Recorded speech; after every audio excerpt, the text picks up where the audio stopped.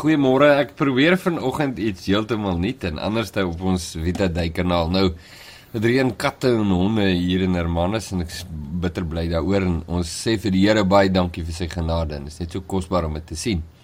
Maar ek wil met jou ietsie deel oor die saligsprekinge in Matteus hoofstuk 5. Nou, dit is mos nou 'n geweldige bekende gedeelte, jy weet, almal ken dit, en ons het nou al baie preke en lesings daaroor gehoor, en daar's nou al doktersgrade daaroor geskrywe self, so dis geweldig bestudeer.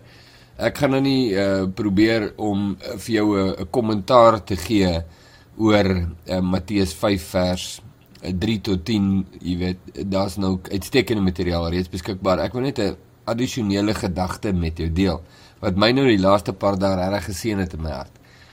En dit is die gedagte dat hierdie saligsprekinge van Jesus is alles een mens. So as Jesus sê, salig is die wat arm van gees is, salig is die wat treur, die wat moedig is, die honger en dors na geregtigheid, barmhartig is, die wat rein van hart is, vredemakers en die wat vervolg word, dis alles een persoon.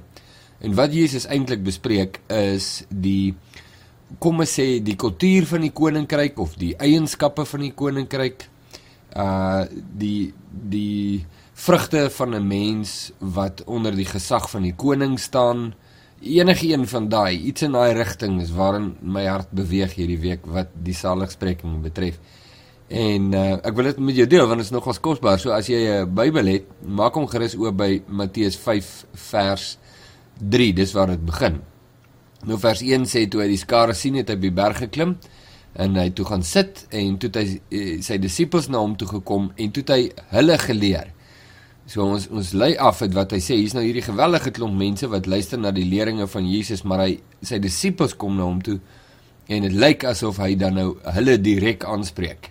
Hy het sy mond geopen en hulle geleer en gesê, salig is die wat arm van gees is, sê die ou vertaling, want aan hulle behoort die koninkryk van die hemele. Nou, die 83 vertaling sê, geseënd is die wat weet hoe afhanklik hulle van God is, want aan hulle behoort die koninkryk van die hemele. Nou, die sinsnede arm van gees, moet ons bietjie na kyk, die Griekse woorde daar is hoi top pneumati. Vreeslike woorde, as jy dit net kan sê, moet jy trots wees. Wat nou nog te verstaan hoe dit werk. Maar ons moet kyk na die frase arm van gees. Ons moet dit verstaan.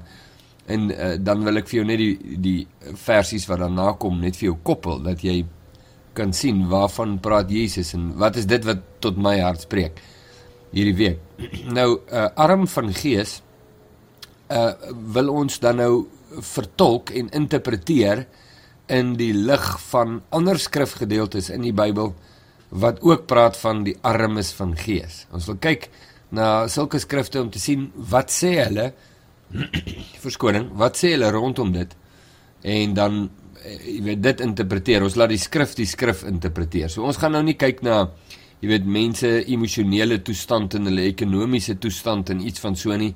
Ons verstaan arm, ons weet wat dit is in ekonomiese verband, maar iemand wat arm van gees is, wat beteken het? Is dit 'n eenvoudige ou? Is dit 'n depressiewe ou?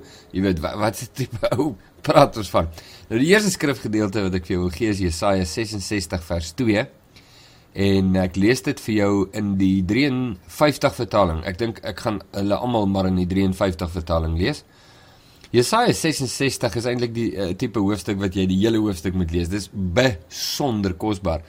En ek hou van die nuwe vertaling, se weergawe daar, maar nou ek is gewoond aan die 53 vertaling, maar ek moet sê, ek het nou 'n ander persoonlike voorkeur vir die 53 vertaling, want daar sekere woorde of idees of gedagtes wat hy net op 'n manier in Afrikaans uitdruk, wat net vir my baie meer treffend is.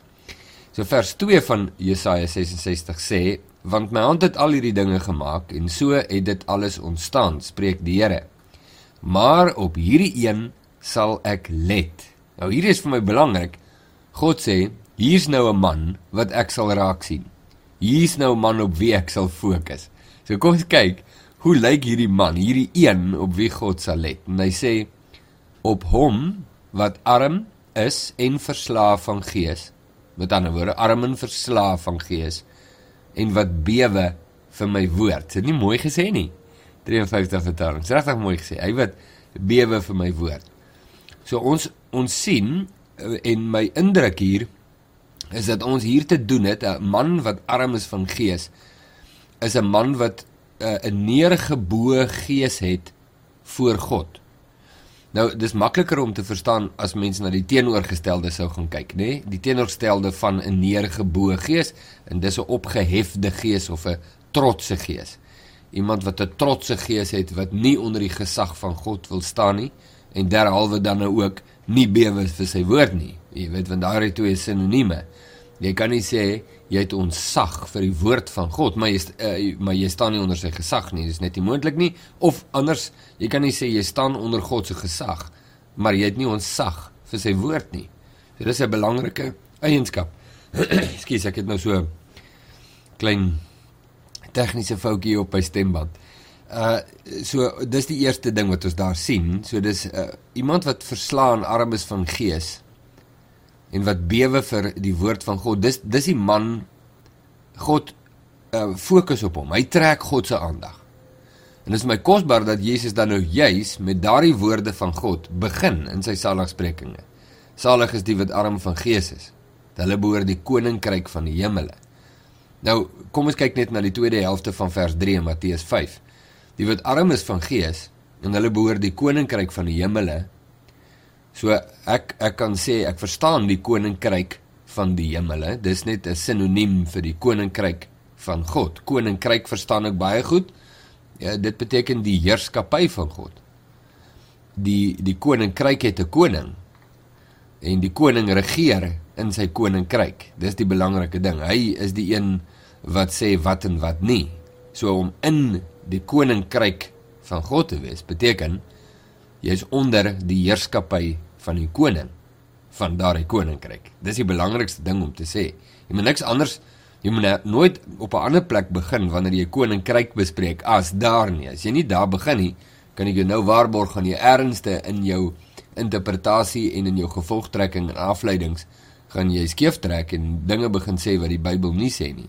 So dis 'n belangrike beginplek, die belangrikste beginplek, in die verstaan van koninkryk. So, wie is die mense aan wie die koninkryk behoort? Die mense wat gebuig het voor God. So, dit kan ons nou terugbring na Johannes hoofstuk 3, waar Jesus sê, as jy nie weergebore word nie, sal jy die koninkryk van God, en dan noem hy twee goed, nie sien nie, en nie ingaan nie. En jy sal nie kan onderskei, waar is die koninkryk van God nie, en jy sal nie kan deel wees daarvan nie. Nou, onder die heerskappy van God, dis waar die guns van God, en die genade van God, en die seëninge van God, en die lewe van God is. Daar's nie guns, genade, seëninge en lewe, buite die heerskappy van God nie. Iemand wat nie onder die heerskappy van God staan nie, kan nie aanspraak maak op guns, genade, seëninge en lewe nie. So, dit val vir ons alles presies in mekaar nou nog tot dusver. Maar dan wil ek vir jou addisionele ander verse gee, wat vir my ietsie meer sê oor wie is arm van gees. Psalm 34 vers 19 sê, die Here is naby die wat gebroke is van hart. Gebroke van hart is 'n ander manier, miskien ook om te sê arm van gees. En hy verlos die wat versla is van gees. Nou ja, dit is 'n psalm, so dis die tipiese psalm skryfwyse. Die psalmdigter skryf 'n gedagte en dan herskryf hy die gedagte in die volgende deel van daardie sin. En dit sien mens baie in Spreuke en in psalms. So hy sê eintlik dieselfde ding op twee verskillende maniere. Die een manier is om te sê, die Here is naby die wat gebroke is van hart. Die ander manier om dieselfde ding te sê is, hy verlos die wat versla is van gees. Kosbaar neem. Dan nog enetjie, Psalm 51 vers 19, die offers van God is 'n gebroke gees, 'n gebroke en 'n versla hart sal u, o God, nie verag nie. Nou ja, dit sluit heeltemal in by Jesaja 66 vers 2, waar God sê, op hierdie een sal ek let. Wat is die offer wat God begeer? Psalm 51 sê, 'n gebroke gees, 'n versla hart. Met ander woorde, Dit is nou na aanleiding van Dawid se sonde, nee, Psalm 51, en hoe hy bekeer na God toe, en sy gees buig voor God, en sê, Here, voor U alleen het ek gesondig, en hy erken sy skuld voor God. Dit is 'n gebroke en 'n verslae hart, geboe voor God, op daardie een sal God lê. En Dawid bevestig dan nou Jesaja ook daardeur te sê, U sal so 'n persoon nie verag nie. En as ek dit hoor, dan hoor ek Jakobus se woorde wat sê, God gee genade aan die nederiges, maar hy verag die hoogmoediges. Geweldige woorde, nee.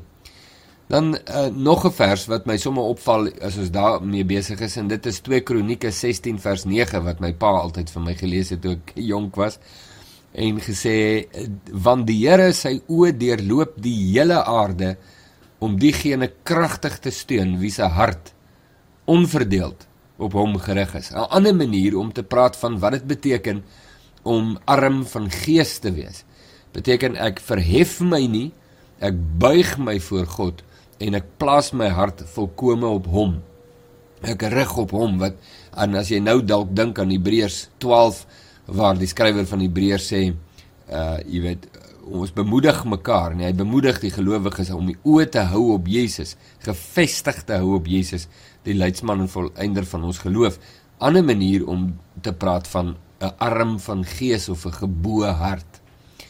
Dan Micha 6 vers 8 is vir my ook enetjie wat daar inkom, miskien om ons te help verstaan Jesus se saligspreking oor die wat arm van gees is, want aan hulle behoort die koninkryk van God. In Micha 6 vers 8 in die 53 vertaling sê God, of skryf Micha, hy, dis nou God, het jou bekend gemaak, o mens, wat goed is. En wat vra die Here van jou anders, as om reg te doen, en liefde te betrag, en ootmoedig te wandel met jou God.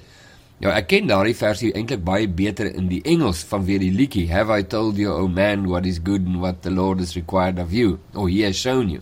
Nou, Micha 6 sê, in die Engelse Bybel, He has shown you, O man, what is good, and what does the Lord require of you, but to do justly, love mercy, and walk humbly with the Lord your God. So kragtig. En dan, ek dink, moet ons daai gedagte miskien afsluit met eweneens gewigtige skrifgedeelte, en dit is 1 Samuel 15 vers 22 tot 23, waar Samuel sê, het die Here behaag aan brandoffers en slagoffers, soos in gehoorsaamheid aan die stem van die Here. Kyk, om gehoorsaam te wees, is beter as slagoffer, om te luister is beter as die vet van ramme, want wederstrewigheid, of dis rebellie nou, ander woord daarvoor, is die sonde van waarsêery. Die Engels praat van witchcraft, heksery, en eie sinnigheid, hardkoppigheid, is afgodery en beeldedien. So daar kry jy die teenoorgestelde van 'n arm gees. Nee, dis 'n opgehefte gees. Dis nie 'n geboe gees nie. En dan sê Samuel vir Saul, omdat jy die woord van die Here verwerp het, het hy jou as koning verwerp. En daar begin die saligsprekinge, om 'n man te beskryf, die tipiese man van die koninkryk, is 'n man wat sy hart gebuig het voor God, en wat met ootmoed wandel voor God, en die regte offer bringe. Wat se offers? Offers van gehoorsaamheid, of anders gesê synde, die offer wat God vra is 'n gebroke van hart, nee, en wat verslae is van gees. Dit is my so dierbaar en kosbaar hoe die woord, jy weet, inpas by mekaar, en die een gedeelte verduidelik eintlik meer die ander gedeelte. Nou, in ons volgende keer, dan gaan kyk ons na die res van die saligsprekinge, soos dit aansluit by vers 3.